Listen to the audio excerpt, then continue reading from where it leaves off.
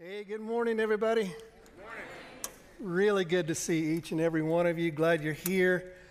If you are a first-time guest, we welcome. We hope you feel at home. And I do want to welcome those who are joining us online today. We're going on 5 months now since our world got weird, if you've joined us online today, I just want you to know, as your pastor, I love you. And I understand why everyone's not on the same re-entry pace. And some of you are higher risk than others. Others of you have families or whatever of young children. But if you're not ready to make your physical return, that's okay. We get it, all right? And just want you to know that you are still very much an important part of this church family. And we love you and so glad that you're able to join us online today. Isn't that, amen? So, over the past months, we had stopped handing out materials like church bulletins for safety reasons and went completely digital. But one of the things that was on the back of our bulletin was our finances. And some of you asked, well, how's that going? How are we doing financially as a church? And I just want to tell you, our giving has never been stronger. Isn't that amazing? Yeah. Because more people now are actually moved their giving online. It's actually more consistent, and financially our church is the healthiest as it's ever been. And that's just amazing to me. Sometimes, I hear a report from our finance director, and she'll tell me the number that came in, and I'll just walk away scratching my head because during the last 5 months, due to COVID, we've only been averaging about 300 to 400 people here on Sunday mornings, which is about 1/3 of our regular attendance pre-COVID. So that means that 2/3 of our church family, for whatever reason, has not felt comfortable in returning to the building physically yet. And yet all of us, including those online, are still fully invested in supporting the local church. And because you believe, like I believe, that the local church is the hope of the world.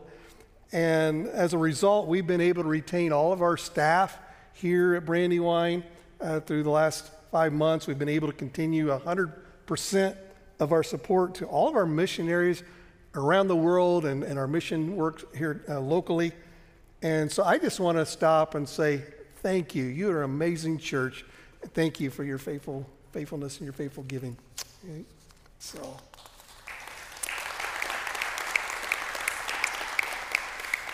many of the ministries in the last few months have been busier than ever. Our Wellspring drive-through food pantry continues to serve so many families every week in need of food. We have served hundreds of families over the past 5 months. Our homeless ministry served 98 meals to folks downtown yesterday. Celebrate Recovery and Wellspring recently combined efforts to offer a new summer program called Hope Forward, and they are averaging around 90 folks in that ministry, and we're seeing more people participate in groups in that area than ever before. Isn't that great? So, yeah. So, hey, we're in a new teaching series called The Chosen. Have you watched the movie series? Some of you? No? All right. Well, hey, I want to encourage you to do that. There's little doubt in my mind that this TV series will soon be one of the most well-known, well-liked multi-season Christian television series in history. It's just that well done. And it's the best I've seen on the life of Christ done in production like it is. Each episode allows you to see Jesus through the eyes of those who knew him. And so if you'd like to watch that first 8 episodes of the season 1, you can simply go to their website. Just Google The Chosen, and you'll find their website. And for a $15 donation, you can do that. So, hey, today I get to teach on my favorite scene in those first 8 episodes. It's the story of where Jesus meets the Samaritan woman at the well in John chapter 4. So if you have your Bibles, you can turn to John chapter 4. If not, we will have the scripture for you on the screen. It's one of the most fascinating insights into the life of Christ found anywhere in Scripture. It gives us such a clear picture of who God is. Jesus said, if you've seen me, you've seen the Father. And so when we look at Jesus here in this chapter 4, we get such a great picture of who God is and what he's like, which is radically different than what most people think when they think of who God is and what he's like. And so I'll show you the clip here in a little bit, but I'd like to give you some background and setting. Let's pick up in verse 1. Jesus knew the Pharisees had heard that he was baptizing and making more disciples than John the Baptist, though Jesus himself didn't baptize them, his disciples did. So he left Judea and returned to Galilee. So the setting is very simple.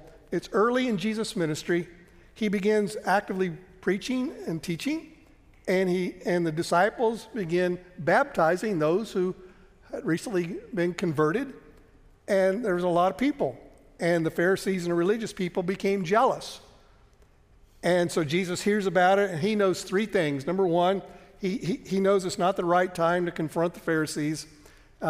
Secondly, he knows he needs to get out and preach in other regions. And thirdly, because he knows it's the wrong time to cause a big ruckus, he decides to move from this lower region of Judea to travel up to the northern region of Galilee. Now, the shortest route to Galilee is to go straight through Samaria. But in Jesus' day, no good Orthodox Jew would ever step foot in Samaria. And you're saying, well, why not? What's the big deal? Who cares about going through Samaria? Well, here's the deal. The Jews were all about remaining a pure race. And the Samaritans had intermarried, which was a big no-no. They were half Jew, half Gentile. And therefore, the Jews considered all Samaritans unclean, all right? And they were looked down on. They were despised. And they refused to interact with them. And they were looked on as less than human, like worse than dogs. And of course, I like dogs. But a person can walk through Judea, from Judea to Galilee in 3 days if you just go straight through Samaria. If you choose to go around Samaria, it takes you 5.5 to 6 days, all right? An extra 3-day trip by foot. And the Jewish people would choose to go the long way. They went around Samaria. It was that bad. Great animosity grew between the two over the years, to the point where they absolutely hated one another. But here's Jesus, a Jew, and he decides to take his disciples and walk straight through Samaria. And he's going to meet a Samaritan woman along the way. In fact, he goes through Samaria just for her, and her influence is great. This woman was an outcast in her community. She'd been divorced 5 times, and the guy she was with now was not her husband. And in that day, man, it was raising some eyebrows. She was shunned. She was bad news. It's like, stay away from her. She was the one everybody whispered about and talked about behind her back. But Jesus stops to interact with her as she's drawing water from this well, Jacob's well. And again, there wasn't a Jewish man anywhere who would have talked to this woman, or any woman for that matter. But Jesus approaches her with love and dignity and honor there in public. And so let's pick up in verse 4. He, Jesus, had to go through Samaria on the way, and he chose to. And eventually he came to the Samaritan village of Sychar, near the field that Jacob gave to his son Joseph. Jacob's well was there, and Jesus, tired from the long walk, sat wearily beside the well about noontime, and the time there's significant. We'll talk about that. Soon a Samaritan woman came to draw water. So this famous well called Jacob's Well was still a long walk from the outskirts of the town of Sychar. And it was located like at the fork of a road. The time of day, it was noon, 12 noon, the hottest part of the day. Normally, no one would be out at the well at noon unless you're like Jesus, just passing through, because it was the hottest part of the day. And so you may be wondering, well, what is this woman from Samaria doing there during the hottest part of the day? Well, she was avoiding running into anybody else, any of the people in town. Jacob's Well would have been kind of a community hangout in the mornings for other women who were going to draw water during the cooler morning hours. And she knew if she was to go then with the other women, she would be socially rejected. She had a reputation, a bad reputation. Her kind was not welcome there, all right? So she just wanted to avoid. She purposely makes a trip to the well during the hottest part of the day just to avoid people in the crowd. And Jesus had sent his disciples on into town to get food, and so he stays to have an encounter with this woman at the well. And so as she approaches the well to draw water, verse 4, it says, Jesus said to her, "Please, give me a drink." And the woman was surprised, for Jews refused to have anything to do with Samaritans. She was shocked. Jesus was talking to a Samaritan. A Jew was talking to a Samaritan. And certainly, it was unusual for a Jewish rabbi to talk to a woman and talk to anybody in public who was a woman. But notice what Jesus does. He begins breaking all of these barriers that's in front of him. Verse 9, she said to Jesus, "You are a Jew and I'm a Samaritan. I'm a Samaritan woman. Why are you asking me for a drink?" But this woman was hurting. This woman had seen such great rejection in her life, and she'd been wounded. And this morning, if that's you, if you're hurting, if you've been wounded, if you've made poor decisions like this lady in her life, if you feel like you've made too many bad mistakes for God to ever love you, take note of this passage. Jesus is no respecter of persons, all right? He never once approached anyone differently just because of their past or their skin color or any other reason for that matter. So I realize that, you're thinking, well, now asking someone for a drink, that doesn't seem like a big deal. But in this case, it was a big deal. It was a huge deal. Jesus is breaking through all these barriers just to reach her. First of all, Jesus breaks through a racial barrier here. Jesus, a Jew, her, a Samaritan.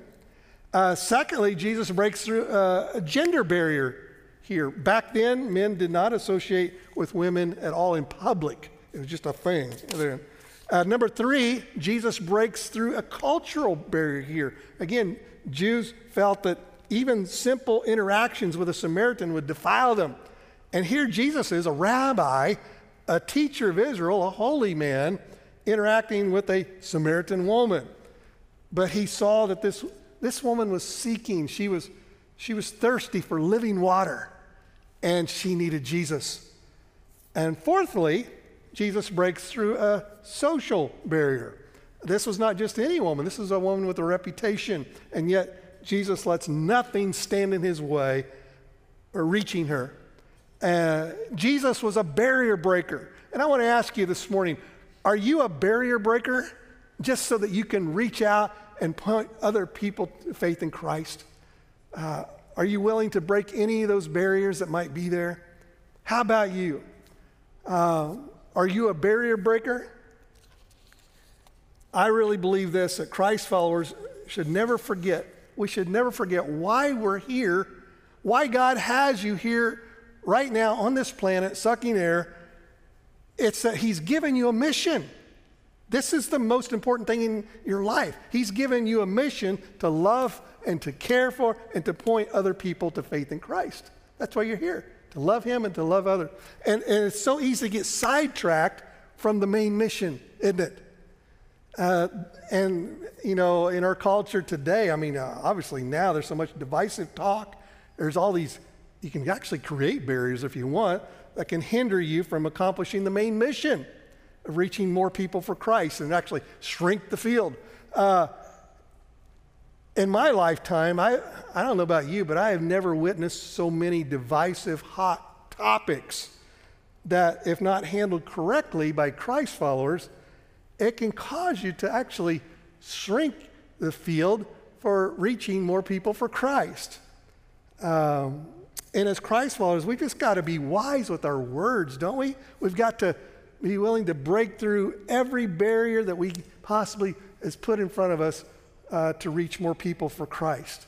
I mean, let me ask you, can you think of anything that might be divisive in our world right now? Yeah. I mean, politics, you name it. God wants you to break through any barrier. I mean, if you're all the time just arguing with people, and that's what you're known for, just arguing people about politics, or bashing one of the presidential candidates all the time, if that's what you're known for. Hi, my name's Joe. I hate all Democrats. Hi, it goes both ways. Hi, my name's Joe, and I hate Donald Trump. Do you realize how you shrink the field right there of your main mission for Christ while you're here on earth? Don't lose sight of why God has put you here, to seek and to save the lost. That's why we're here. And if you've got a right relationship with him, you care about lost people. You do. And so don't become distracted from the main mission. I'm convinced that some Christians would rather be right than to make a difference for the kingdom of God. I just got to share my opinion on this, and I'm not going to be divisive on it, you know. So stop and think before you go into all these hot topics. And it's not that you can't talk about it, it's just be wise in how you talk about it. You know, can you think of something like COVID, you know, kids in school or not in school, mask or no mask? Now, that's a topic that will divide even the closest families at a dinner table. Mask or no mask. I mean, you could lose your entire family inheritance over that one, right? So, my point this morning is this: don't lose sight of God's main mission for you here on this earth. Because when, at the end of your life, the only thing that matters, there's only two things that matters, the Bible says. Did you love God with all your heart, soul, mind, and strength? And did you love your neighbor like this woman at the well as yourself? And point them to faith in Christ. So don't ever let the things of this world distract you or hinder you from accomplishing that main mission. It grieves the heart of God when you shrink the field and say, okay, I'm more concerned about trying to be right than to make a difference for all eternity. So I got some lessons learned here from the life of Christ. You ready? If you got your phone out, you can follow along on our phone app. There's an outline. Number one, we must intentionally break through any and every barrier to share the gospel of Christ. We must intentionally break through any and every barrier to share the gospel of Christ. Jesus never once allowed a barrier to prevent him from reaching anyone. And he broke through all the barriers. And he never treated anyone like a second-class citizen. Verse 10, and talking to the woman at the well, Jesus replied, if you only knew the gift God has for you and who you're speaking to, you would ask me, and I would give you living water, and you'll never thirst again. In other words, once the Spirit of God comes into our life, our deepest thirst gets quenched, doesn't it? I mean, it's like, yeah. And not just the length of your life, but the quality of your life.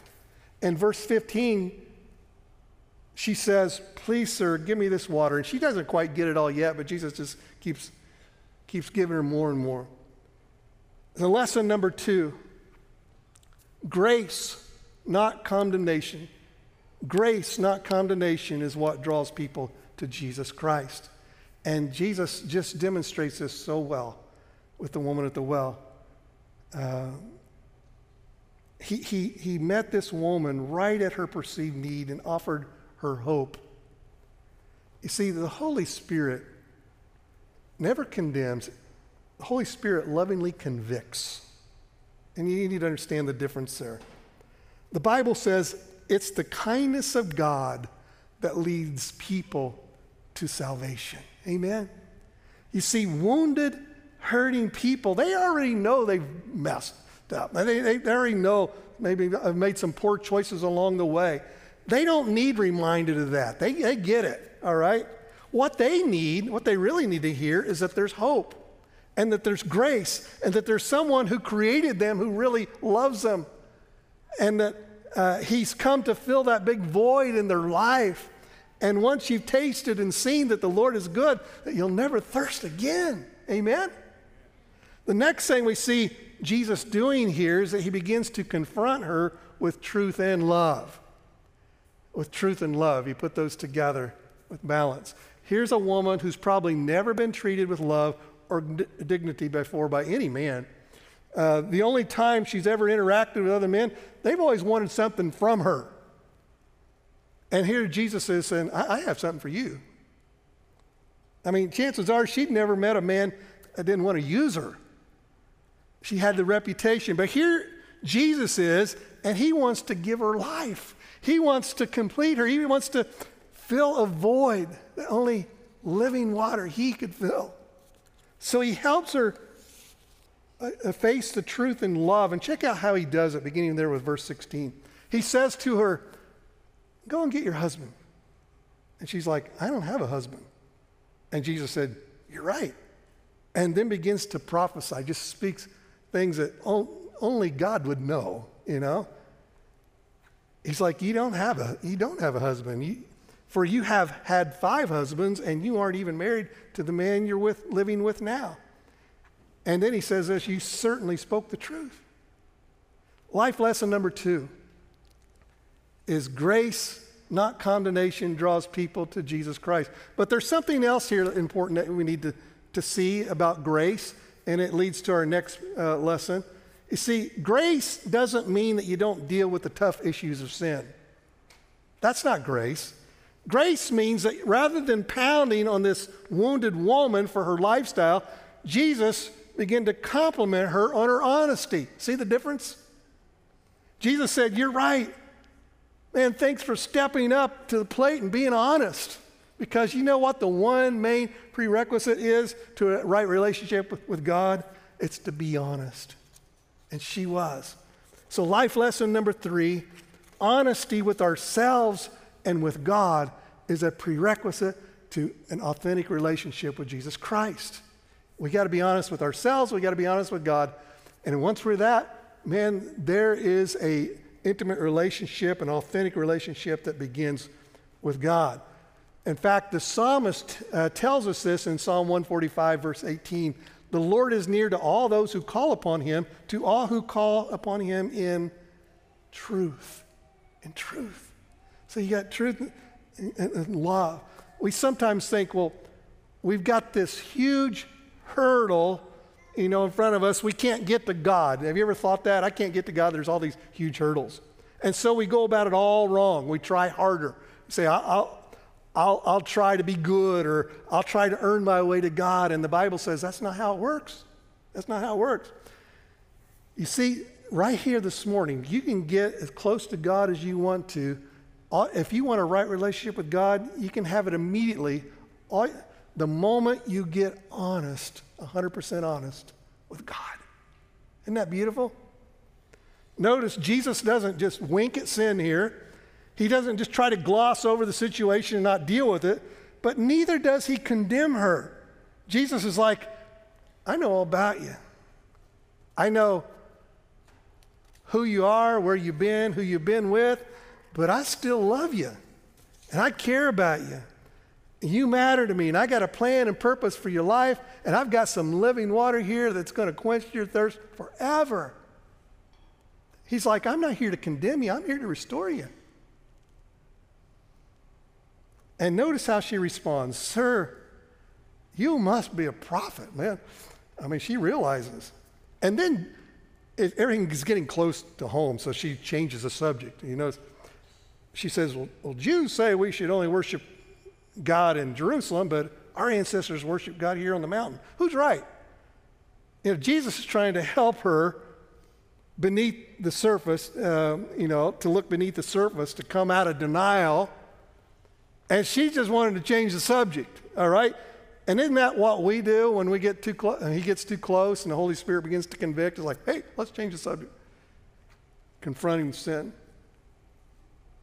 Let's talk about something else. But until you come out of denial, until you get honest, until you stop hiding and stop blaming everybody else for, the situation in your life, and take responsibility for your own actions, you'll never get well. In Celebrate Recovery, we have a saying, and it's this: revealing your feeling is the beginning of healing. Revealing your feeling is the beginning of healing. Say it with me. Revealing your feeling is the beginning of healing. In other words, if you're willing to get honest with yourself and with God, the Bible says if we confess our sins, He's faithful and just to forgive us our sins, and to cleanse us from all unrighteousness. If we confess our sins to one another, we'll be healed.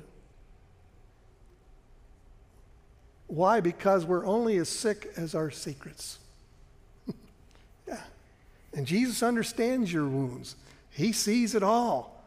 And He sees everything we've ever done. And He understands the poor choices that we've made.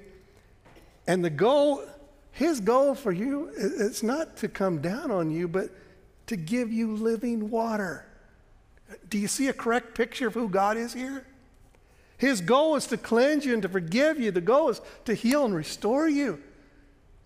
Not to make you feel horrible and to condemn you. It all starts with you just being 100% honest with yourself and with God. Verse 25, the woman said, I know the Messiah is coming. She didn't realize he's standing in front of her. I know the Messiah is coming, the one who's called Christ. When He comes, He will explain everything to us. And what did Jesus say to her? I'm the Messiah. I am He. I'm the living water. I am the way, truth, and life. No one comes to the Father except through me. And Jesus reveals to her a whole new view of what God is really like. And so many people today have this warped view of who God is and what He's like. He's not a condemning God that's just hard to always please. That's not who He is. And here in our movie clip of The Chosen, they show a picture of God. Again, Jesus said, if you've seen me, you've seen the Father, you've seen God. They get it right in The Chosen. You watch.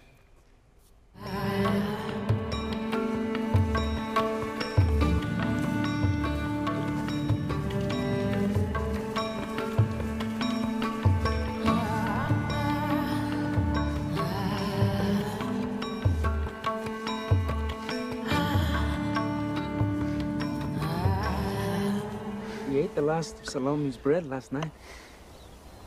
Master, we need to go into town for food. We can use the gold left for us at the fountain. Very well. There's a town about a mile west. Sikar. You all go. I'll wait here. Someone should stay with you. In case. I'm all right. Meet me at that well when you come back.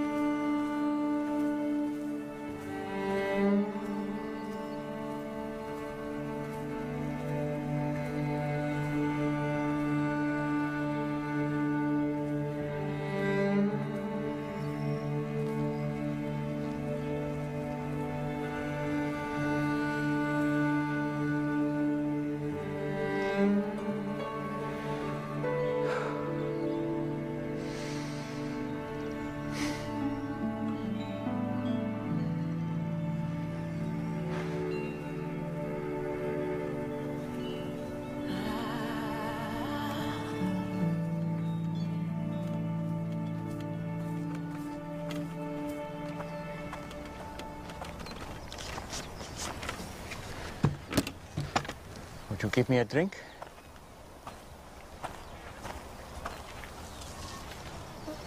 Did you hear me? That bad, huh? What? You, a Jew, ask for a drink from me, a Samaritan, and a woman. I'm sorry. I should have said please. You know, it's not safe for you to be alone out here. Nor you. Why haven't you come with others? Why so late in the day?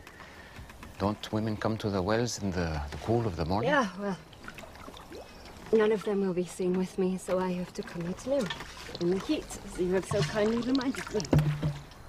Why won't they be seen with you? Long story. I'd still like a drink of water if you can spare it. Amazing what a parched throat will do. Aren't I unclean to you? Won't you be defiled by this vessel? Maybe some of my people say that about your women, but I don't. Yeah? And what do you say? I say if you knew who I am, you'd be asking me for a drink. Really? And I would give you living water. Would. Except that you have nothing to draw water with, and this is a deep well. Besides, what do you need from me if you have your own supply of living water? Long story. But Jewish water is better than Samaritan water. That's not what I Are said. you a better man than our ancestor Jacob, who dug this well? Your water is better than his? I know Jacob. And everyone who drinks this water will thirst again. But whoever drinks the water that I give him will never be thirsty again. Wouldn't that be nice? The water I give will become in a person a spring of water, welling up to eternal life. Really? Yes, really. Prove it. First, go and call your husband and come back. I will show you both. I don't have a husband. You are right. You've had 5 husbands. And the man you're living with now is not your husband. Oh, I see.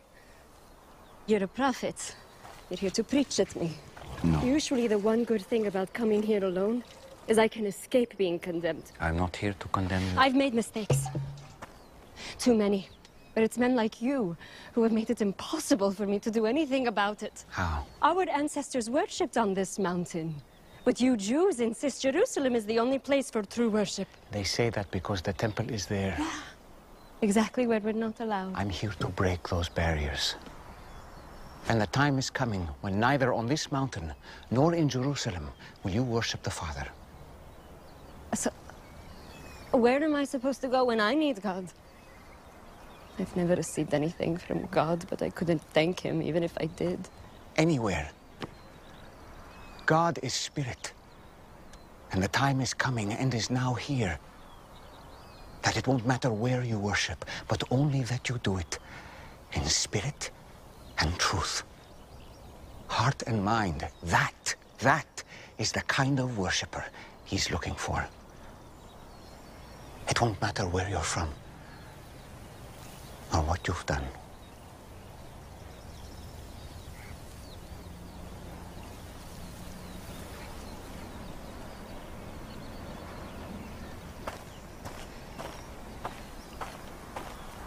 Do you believe what I'm telling you? Until the Messiah comes and explains everything and sorts this mess out, including me, I don't trust in anyone. You're wrong when you say that you've never received anything from God. This Messiah you speak of, I am he. The first one was named Ramin. You were a woman of purity who was excited to be married. But he wasn't a good man. He hurt you. And it made you question marriage and even the practice of your faith. Stop it. The second was Farzad. On your wedding night, his skin smelled like oranges. And to this day, every time you pass by the oranges in the market, you feel guilty for leaving him, because he was the only truly godly man you've been with. But you felt unworthy. Why are you doing this? I have not revealed myself to the public as the Messiah. You are the first.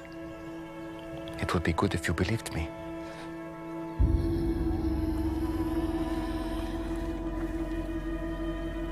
You picked the wrong person. I came to Samaria just to meet you. Do you think it's an accident that I'm here in the middle of the day? I am rejected by others. I know, but not by the Messiah.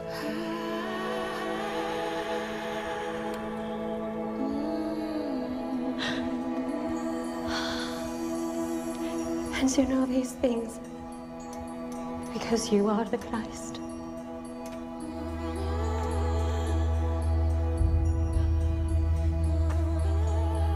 I'm going to tell everyone. I was counting on it.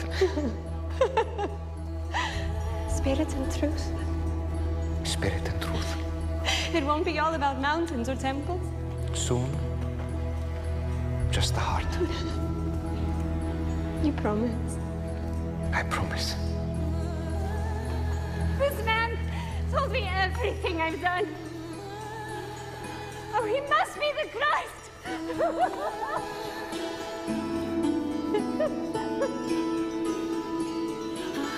Hey, wait! You what there? You forgot your, Fancy you, man! You told me everything I ever did!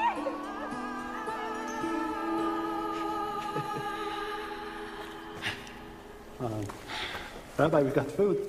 What would you like? Ah, I have food to eat that you do not know about. Who got you food? Wait a minute. You told her? And she can tell others? what food? My food is to do the will of him who sent me, and to accomplish his work. You told her who you are? So does that mean... It means we're going to stay here a couple of days. It's been a long time of sowing, but the fields are ripe for harvest. And so it's time. Let's go. Yes!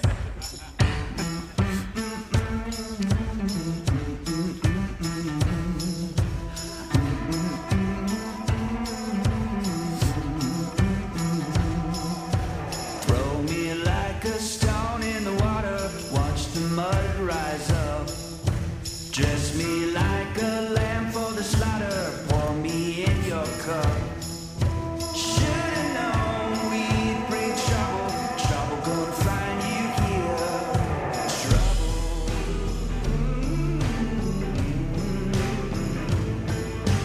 Trouble. Trouble.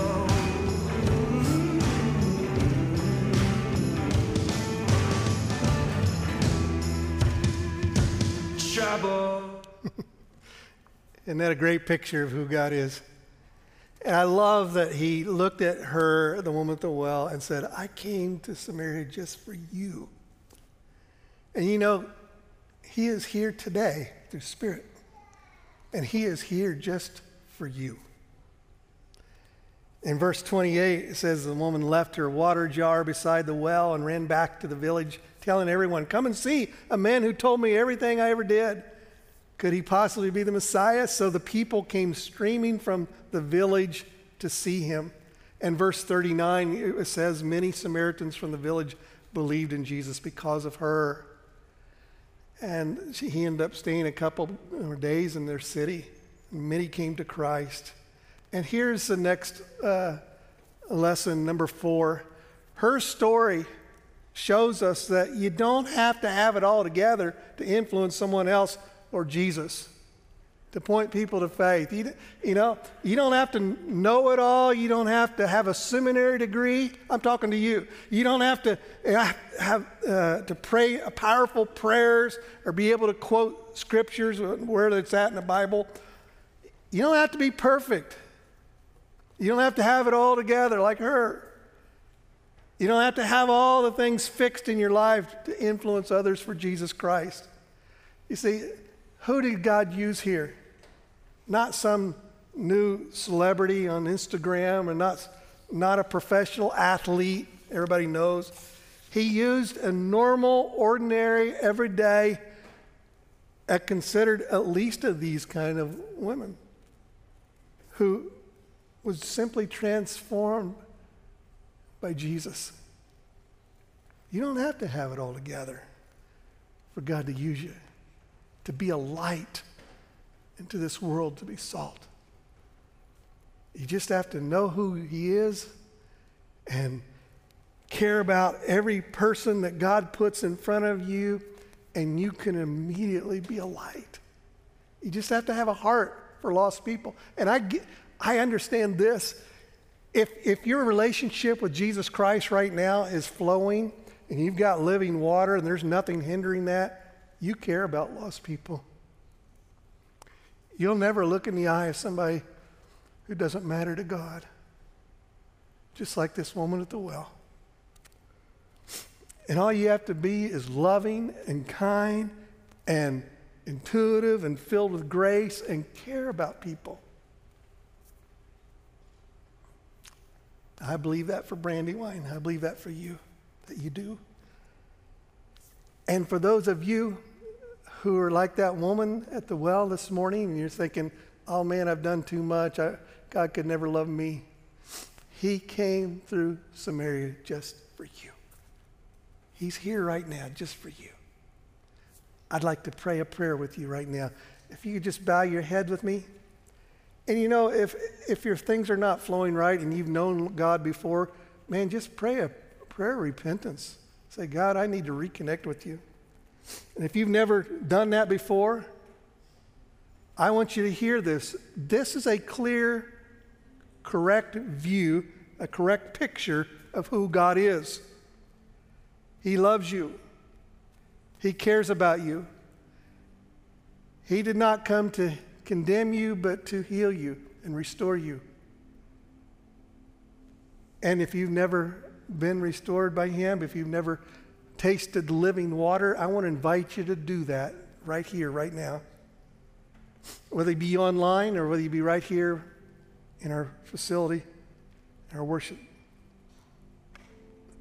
To say, God, come into my life and let Him change me, heal me, restore me, fill me with living water. Just pray this prayer. Say, I believe in you, Jesus. I believe who you say you are. I believe with all my heart. And I believe that you died on the cross for me and that you rose from the dead. And I want to have eternal life. So right now, I just repent of my sins. I receive you into my life. Make me your child forever. And thank you that I'm yours because Jesus Christ lives in me for all of eternity. In your name we pray. Oh, man. Hey, Brandywine, can we just give a big celebrate for God and what He's doing in our hearts and lives? That He is the living water. He is the living water. If you said yes to God today, I want to encourage you just to step over to the yes table before you leave and let us get you some information to help you grow. If you're online and you said yes, there's a next step right there you can check off, and we will help with get you some information to help you to grow. And you can get baptized this summer. We're having an outdoor service, and it's just a fun party celebration. Hey, Pastor Paul is going to come and lead us through communion right now.